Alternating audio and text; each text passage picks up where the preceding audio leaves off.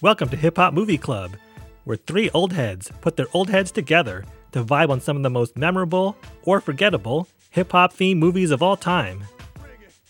And here's HHMC with your HHMCs, Boogie, JB, and Dino Wright. Season 3, Episode 4, Brown Sugar.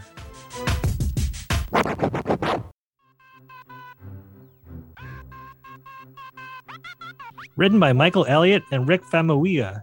Released in 2002 and featuring Taye Diggs, Sanaa Lathan, Nicole Ari Parker, Mos Def, Boris Kodjoe, Queen Latifah, and peppered with many other hip-hop luminaries.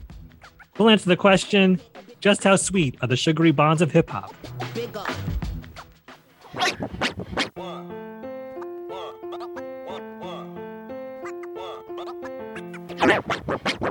Brown Sugar sees Sydney and Dre, who can attribute their friendship and the launch of their careers to one single childhood moment, witnessing the birth of hip-hop on a New York street corner.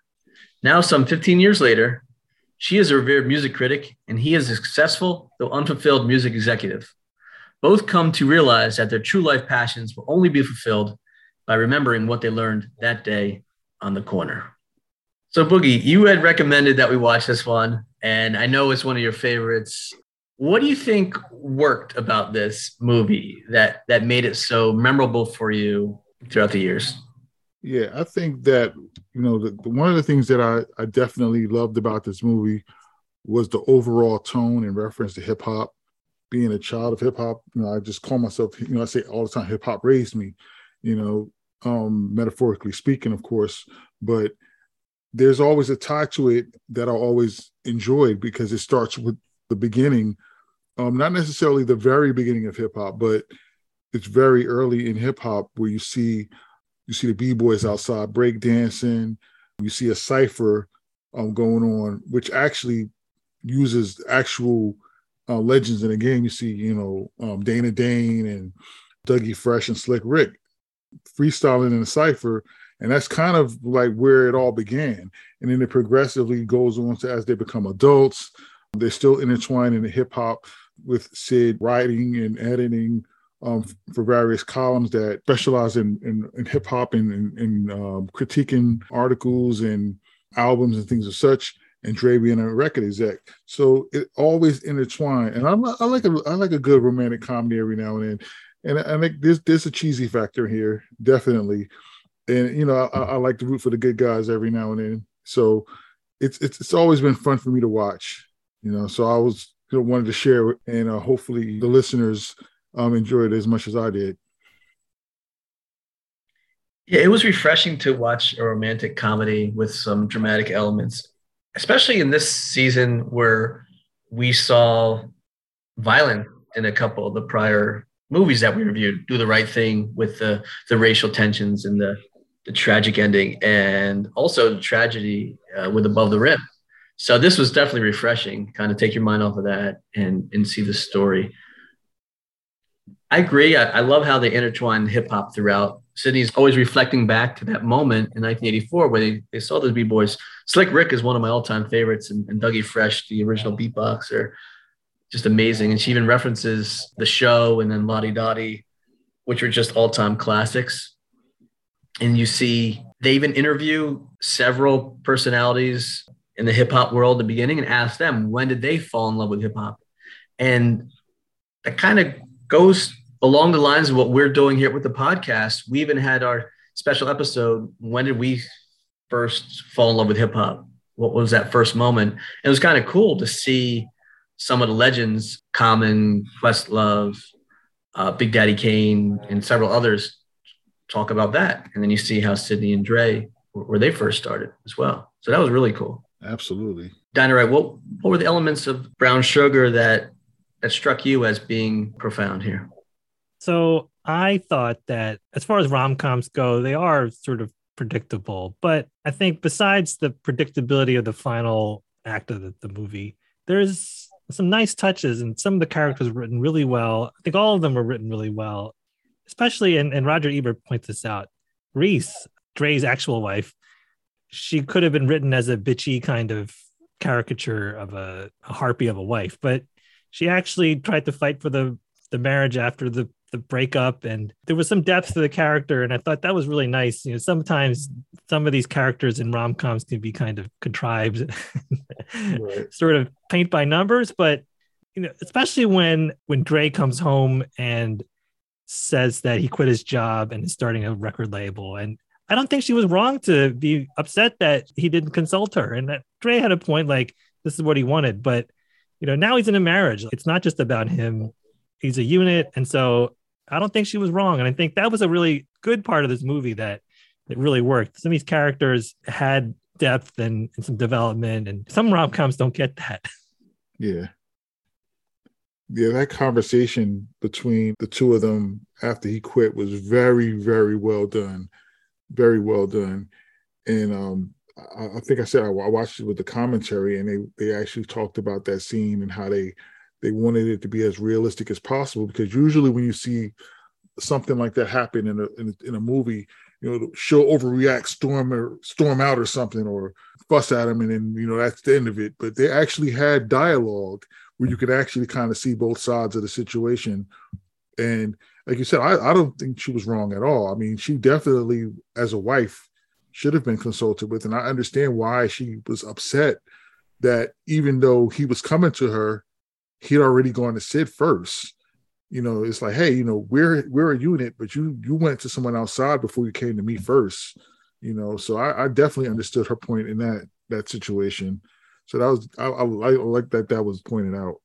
And this, watching it now, and I didn't see this in 2002 when it came out, so it would have hit differently then, because I hadn't been married for several years at that point. And the three of us have long-term relationships, wife type situations. And so it'd be interesting to what 2002 me would have thought about this. Yeah. So, yeah, I see both sides of that as well. It's just, to me, so obvious. Dre always confiding in Sydney on everything. He's the first to tell her he's having issues with the job and quit. And she's so kind enough to write a check that he can start his label. And I mean, it's almost like they finish each other's sentences. They have such a history that, to me, like I said, it was super obvious that they kind of would end up together. So that was one of the things that, at the end, and they end up together, to me, it's almost like too cookie cutter. Yes, there are great elements. I love what they did with the metaphor of hip hop for the relationship, being that it matured, it grew, but at the end of the day, they end up together, just kind of like a Disney film, but except they didn't kill off the parents. I predicted the ending that happened, but I was sort of thinking, like, well, I wonder if they don't end up together. Like, what would this movie would be like if they don't wind up together? Because there are a few movies that actually happens. or I was always sort of outraged at the end of the Wonder Years original series that Winnie Cooper and Fred Savage's character don't wind up together. But yeah, like rom-coms go, there was some formula to it that they stuck to for some parts. I mean, don't get me wrong. I'm glad they did. I like it when things, when it's a happy ending, but it's something that's, again, a tried and true formula. But I don't know how they could have done it differently. But for me, like, I don't know how often I would then go back and see this movie again, because you know what happens, and it's nothing too outrageous. I mean, that's just my take on it. Sometimes movies like this don't lend themselves to a lot of layers and like visual Easter egg kind of things like you would see in like Don't Be a Menace to Society while drinking your juice in the hood.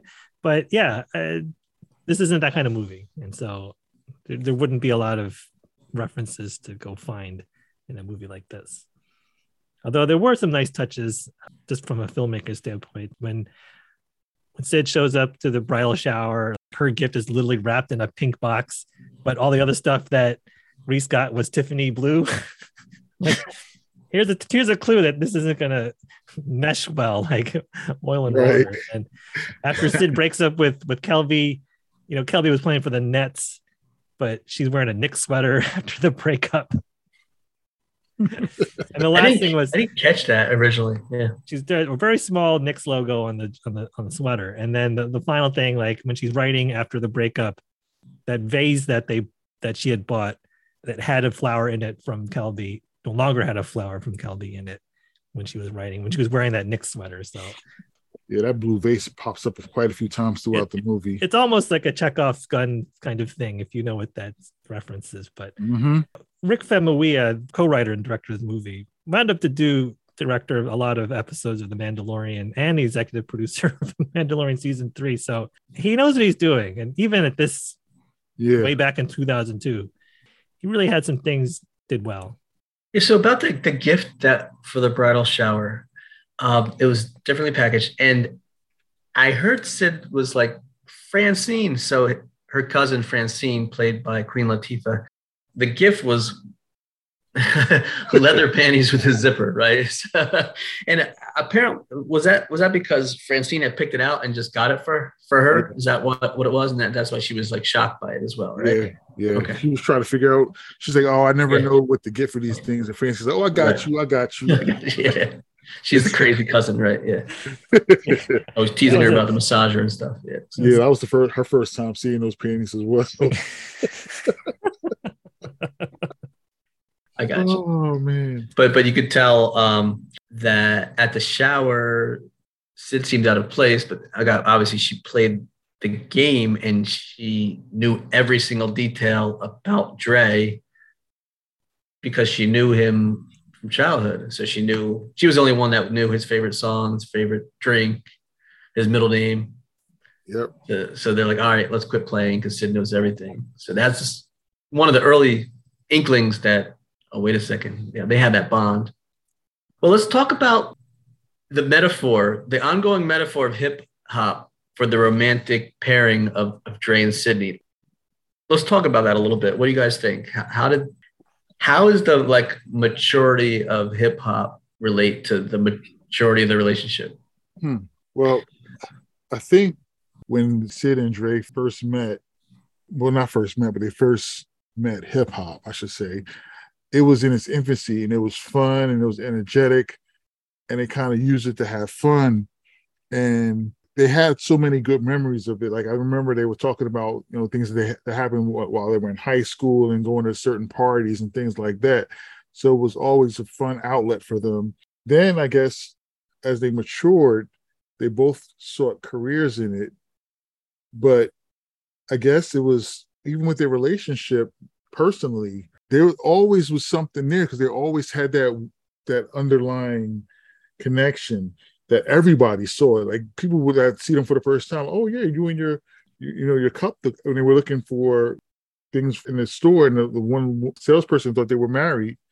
People that never even saw them automatically assumed that they were a couple because there was an automatic instant connection that everyone could see.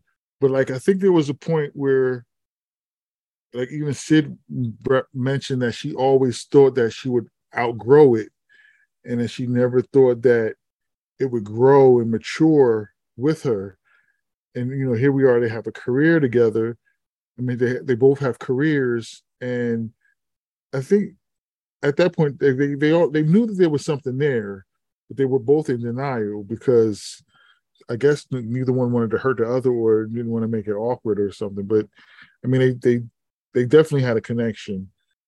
I think it was more so just being honest with themselves and knowing that they actually still could be friends and still care for one another and be honest about their feelings towards one another, the way they feel about hip hop.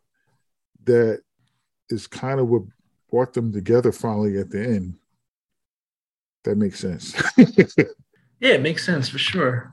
The way I see it is they grew up on what I call like the original, like old school hip hop, and they have the same favorite songs. There was a scene towards the end where they're like completing the verses of a song. I forget if that was Boogie Down Productions or something. Maybe that was his favorite song. But I used to love her.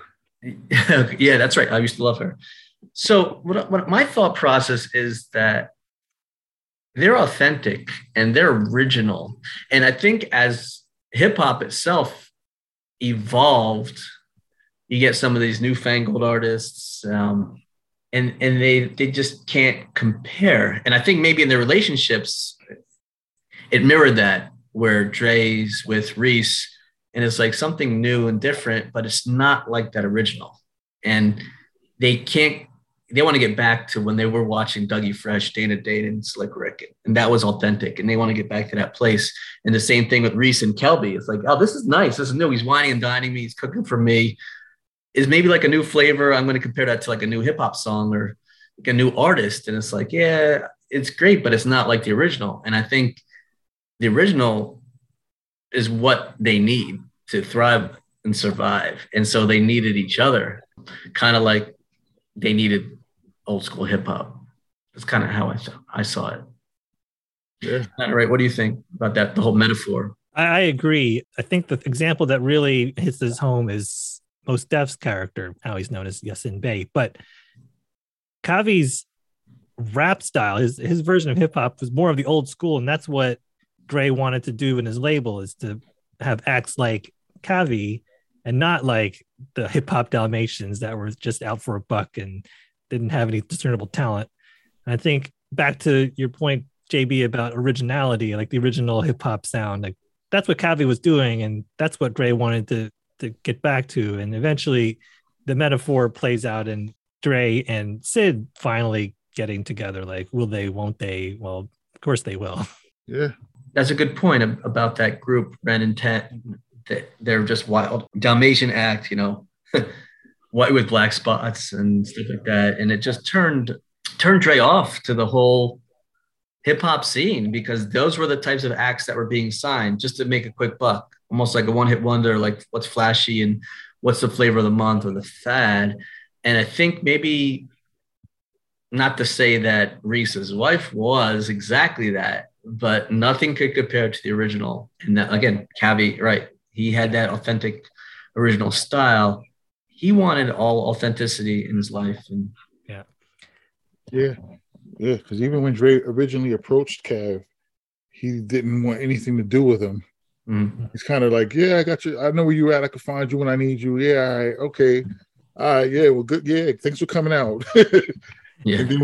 And then when Dre finally, tracked them down, he's like, what do you want me for? You got the Spotted Dalmatian Smothers Brothers dudes.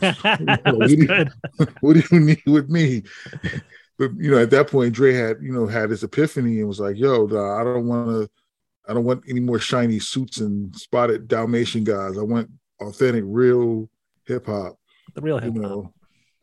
And that's when he started making a connection with Cav, because Cav was like, "All right, you know what? You do me a favor, I'll do you a favor." And then I guess from there they kind of started to mesh, and you can see that Dre was real about it and was ready to put in that extra work to get him promoted. That was a great metaphor with Cav.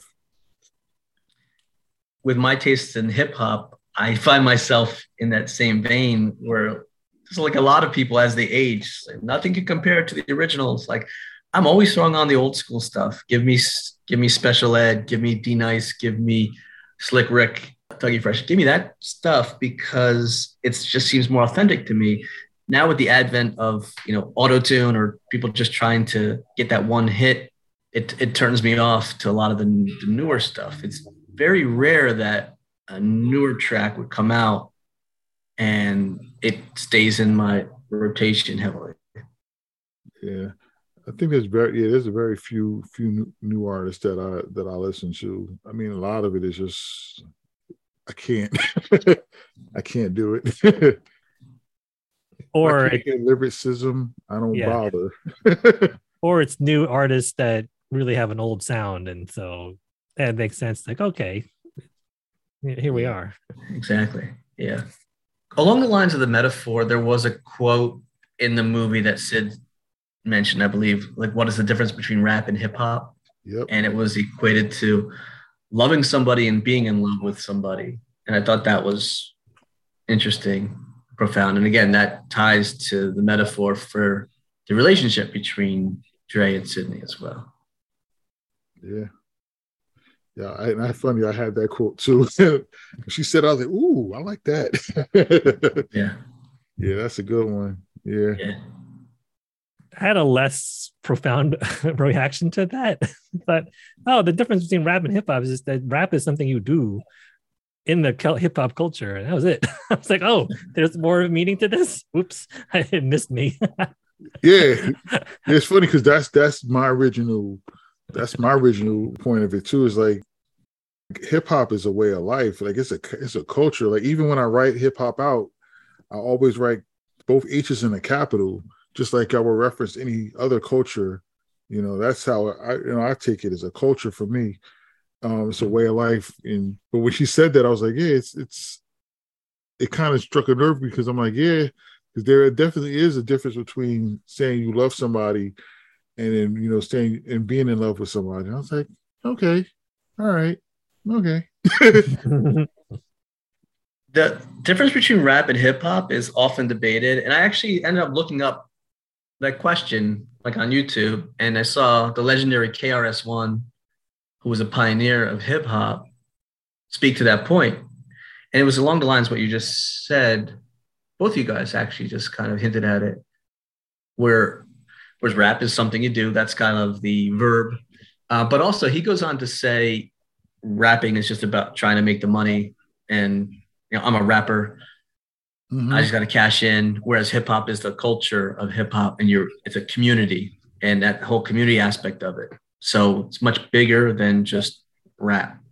Yeah. But yeah, if you look that up, KRS-One had a pretty good little interview about that. And other people have.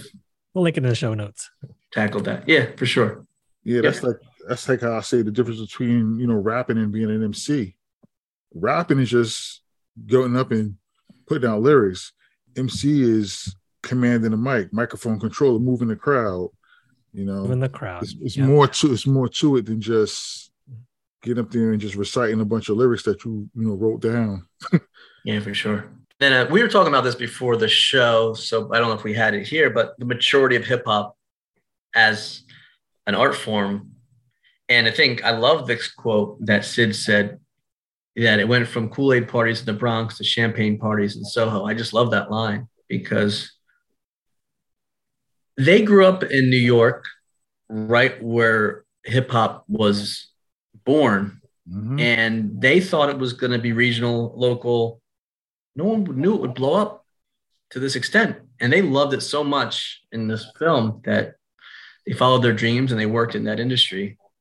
But it's amazing how much it's matured, and, you know, obviously, and the relationship blossomed as well. And, you know, they matured as a couple.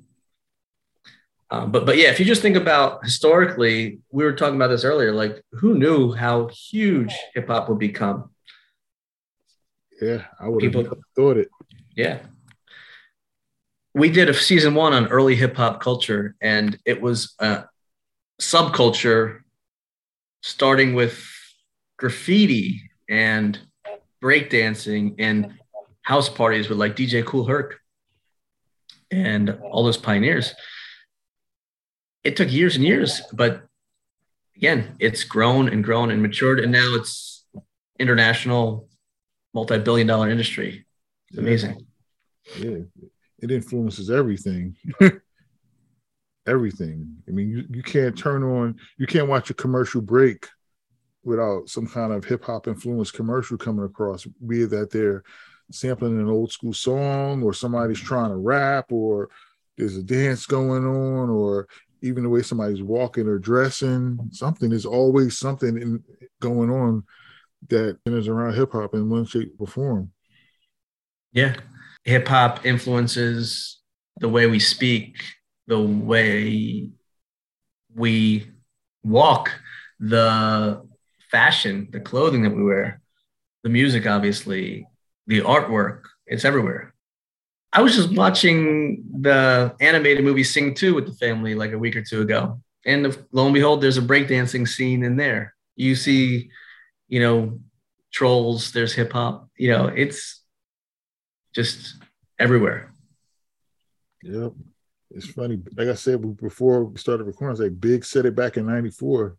Whoever thought the hip hop would take it this far? And I'm like, man, that was 94. And from 94 to even now, it's like skyrocketed. It like almost went at warp speed from that point to now. because there was still a lot of pushback in '94, but like now, it's everywhere. Yeah, to the point where you got Diddy and Jay-Z owning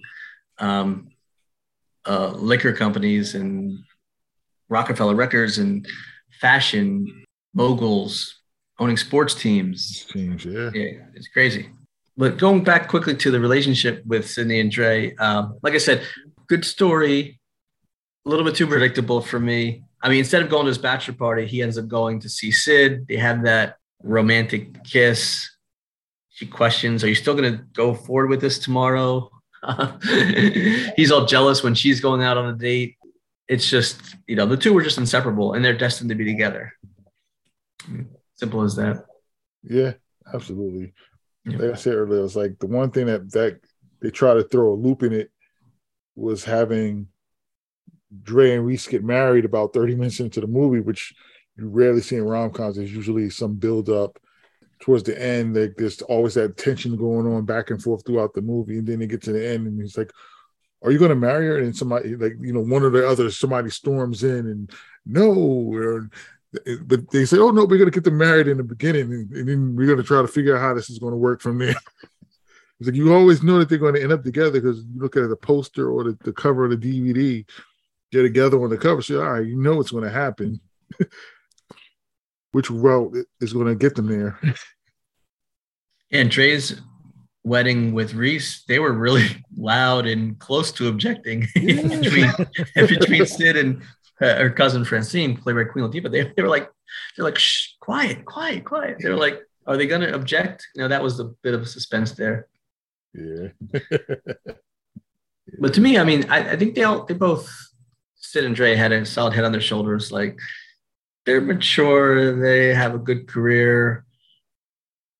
I was a little turned off, I should say, by the fact that they had this whirlwind romance, that Reese and Dre got married with whirlwind romance, and then Turnabout Is Fair Play, where all of a sudden, oh, by the way, Sydney's starting to see this basketball player, Kelby, and it's a whirlwind romance, and they're getting married. And it's like, it seemed a little bit forced to me. So that kind of turned me off a little bit. Yeah, the likelihood of both of them going through a whirlwind romance to get married that quickly, that's not very realistic. Yeah. Yeah. I have one other question I wanted to ask you guys. There's little hints that Reese, she gets hit on at the gym a few times and she doesn't really say anything about it. And Sid tells him that later on. But also, why does Dre have Reese's phone at the studio with him all the time? Oh, there was a point. I missed that. They referenced it earlier. They came in and they had the same exact phone. Oh, okay. So they would grab one another's phone every now and then. So there was one point they walked. He was like, "Oh, wait, no, here you go." It was real quick. Okay, I missed that. I must have missed that because I'm like, why is he always having her phone? Is there a lack of trust there? But he sees texts, coming through. And then obviously they do see her dining with another man, and that's the end of the relationship or marriage. And that was actually funny the way that Dre, that's my part. That Dre approached the guy, oh, that's funny. You having a good time? Because that's my wife.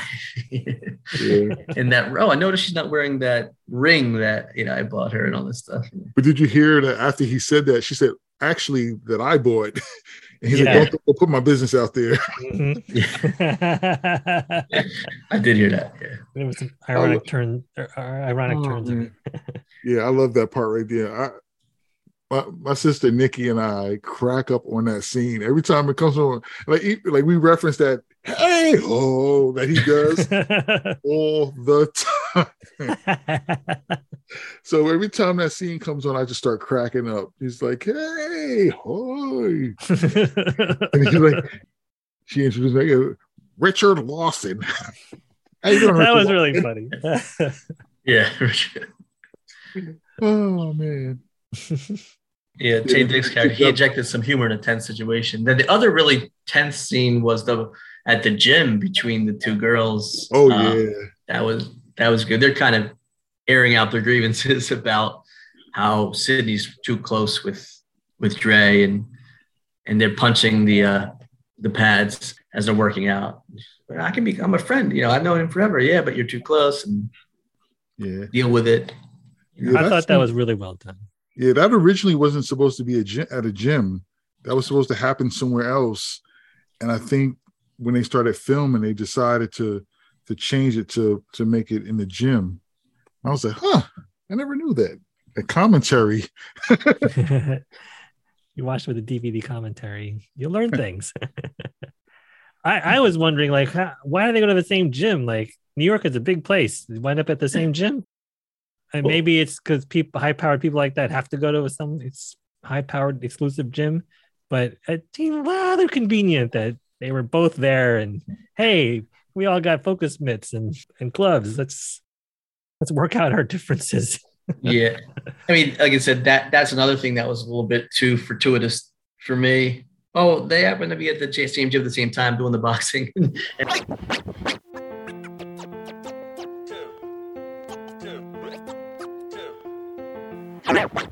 And also, the other thing that was too fortuitous, Cavi is his cab driver. He just happens to be, Dre's trying to track him down because that's the artist he's the first artist he wants to sign to his new Brown Sugar label.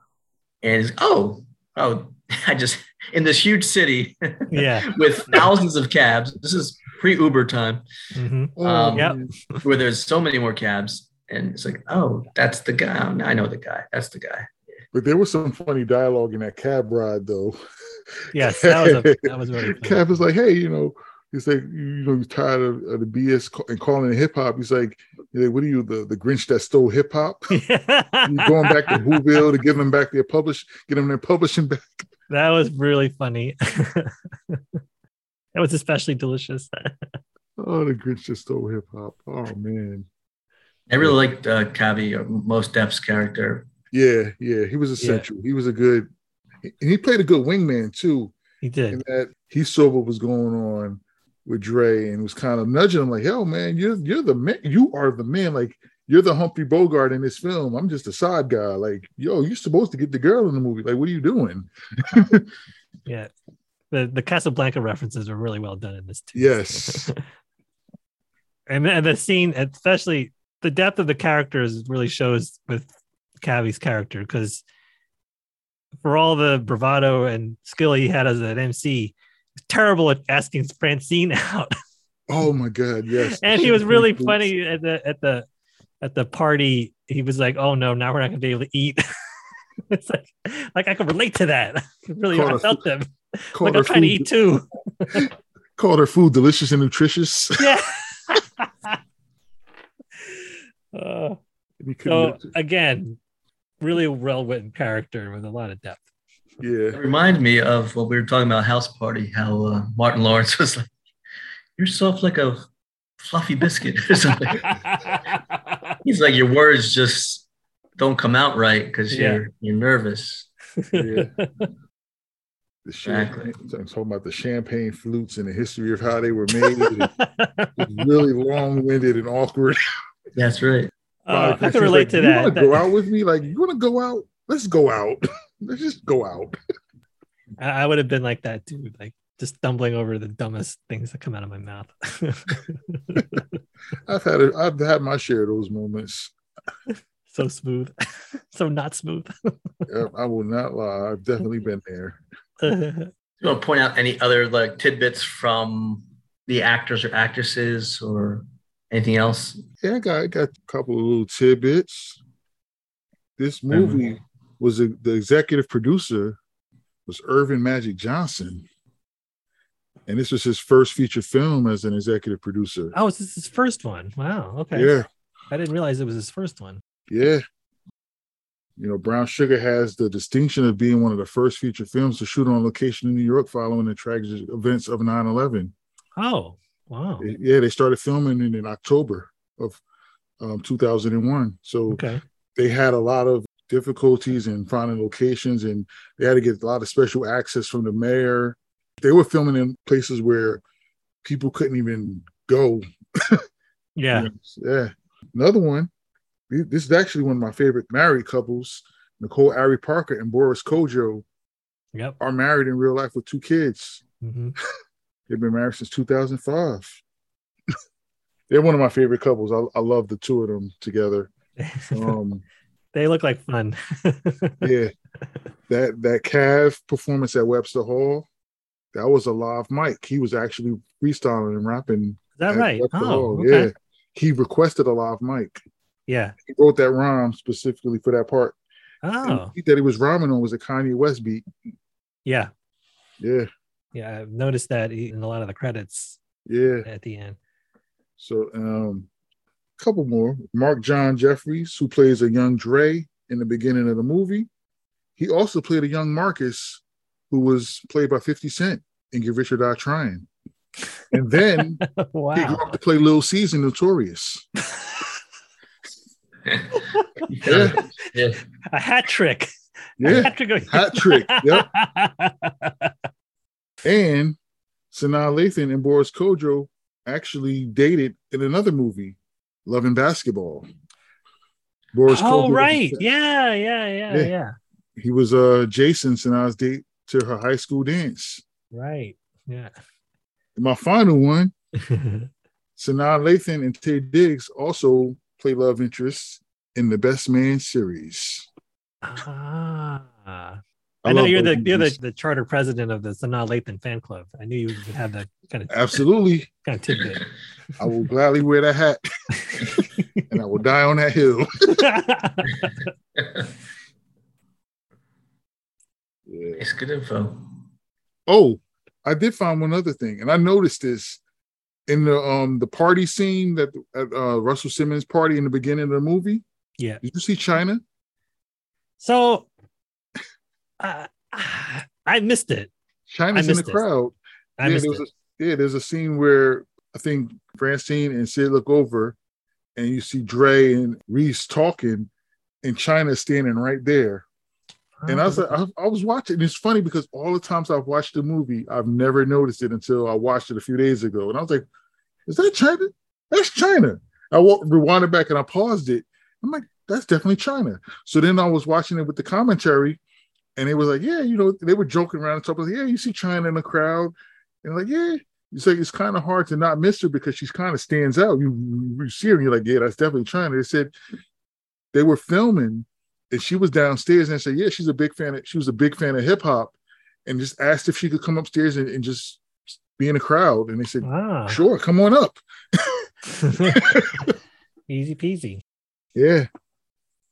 Yeah, I didn't catch that. I saw the other rappers that are in that party. There was Beanie Siegel and Fabulous was there. Fabulous, yeah. Mm-hmm. They were huge at that time. Absolutely. Yep. And shout out to Angie Martinez too. Mm-hmm. One of the hottest midday radio personalities ever in urban music. Yeah. Especially bouncing from Hot 97 to 105.1, and she's done it. She's huge. Mm-hmm. And I always loved her voice, Angie Marr. Yeah. I'll go back to the plot. The other straw that kind of broke the camera's back with Sid and Kelby was, he never read her articles. She was asking about an article, and they're sitting after the practice, and he was making things. Oh yeah, it was good. It was really good. What was it about?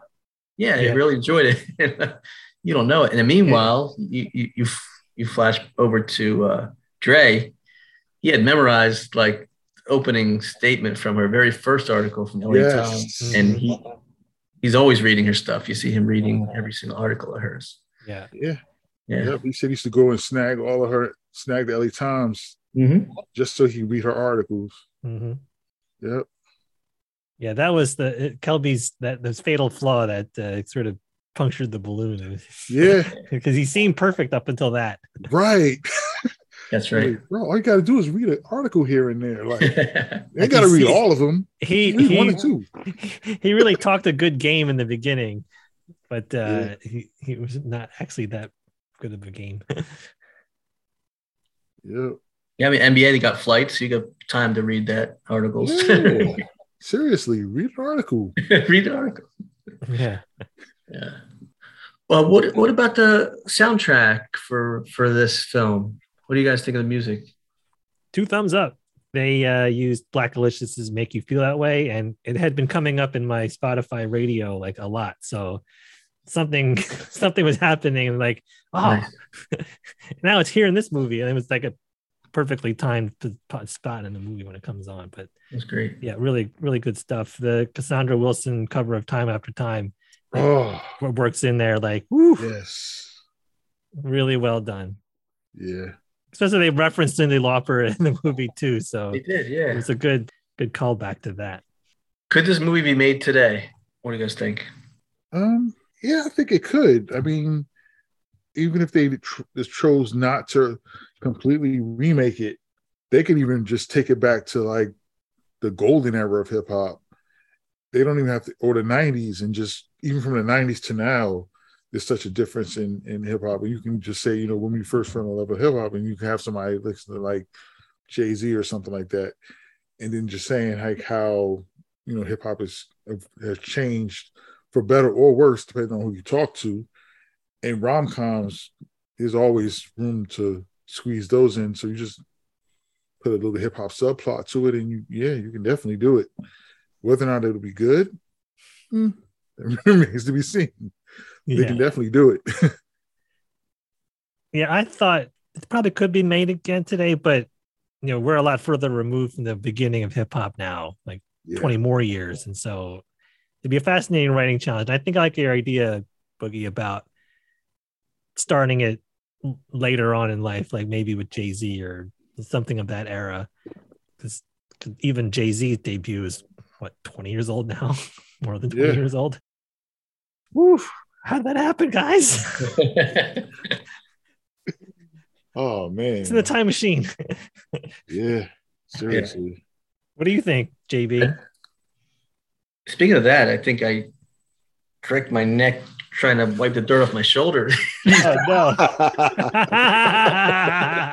But yeah, no, I think it could be remade because it's a rom-com, but you'd have to change a few elements, like you guys. I'm on board with what you guys said. Don't know how effective it would be, but this storyline is tried and true. Wasn't there a movie like My Best Friend's Wedding years ago? Yep. Something along those lines. I forget how that all went. It's basically the black version of that. Yeah. So, definitely version of it. Or what was the other one where Julia, the Runaway Bride, or something like that? Right? Like, there's been several variations of something like this. Yeah. So it could be made. I like the twist that they have with the hip hop metaphor for sure.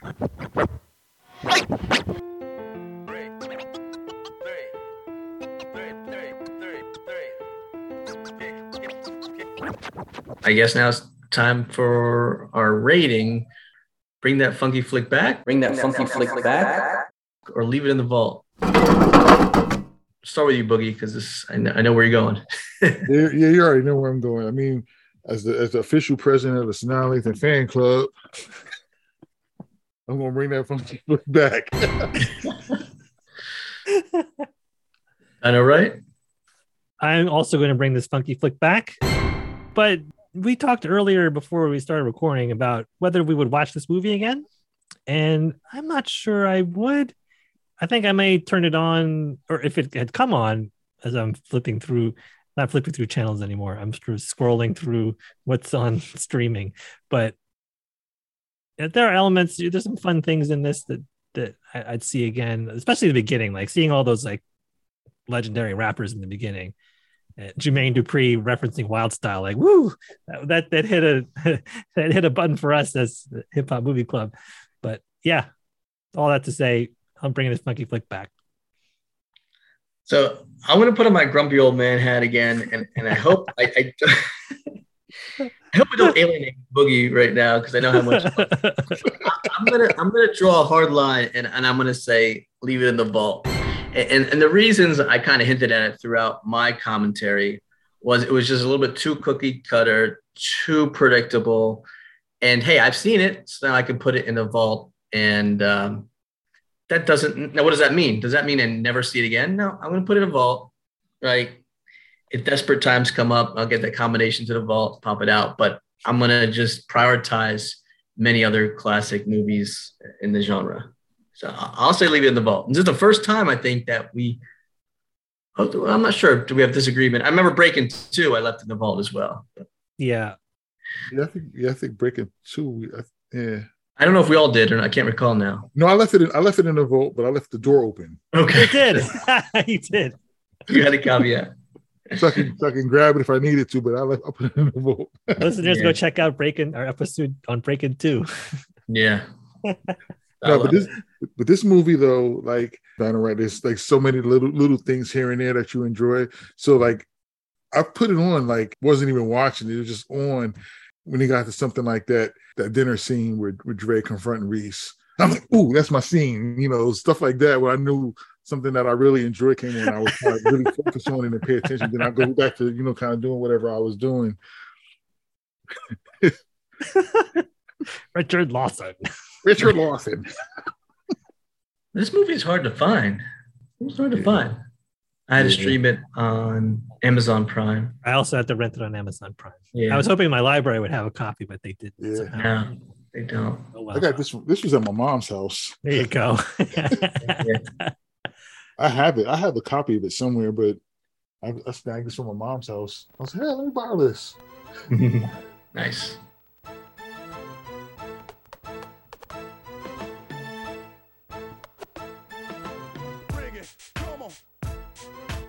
Hip Hop Movie Club is produced by your HHMCs, JB, Boogie, and Dino Wright. Theme music by Boogie. Special thanks as always to Susan, Tawanda, and Alice. Check us out on TikTok and Instagram at Hip Hop Movie Club.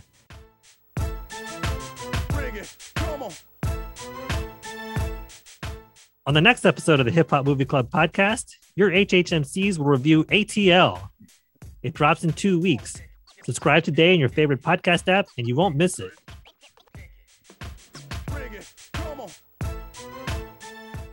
Shout out to you listeners. Thanks for tuning in.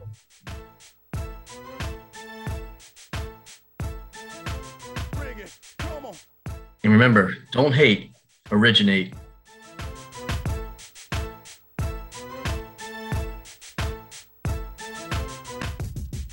And somehow we went through the whole thing without mentioning how fine Taye Diggs is.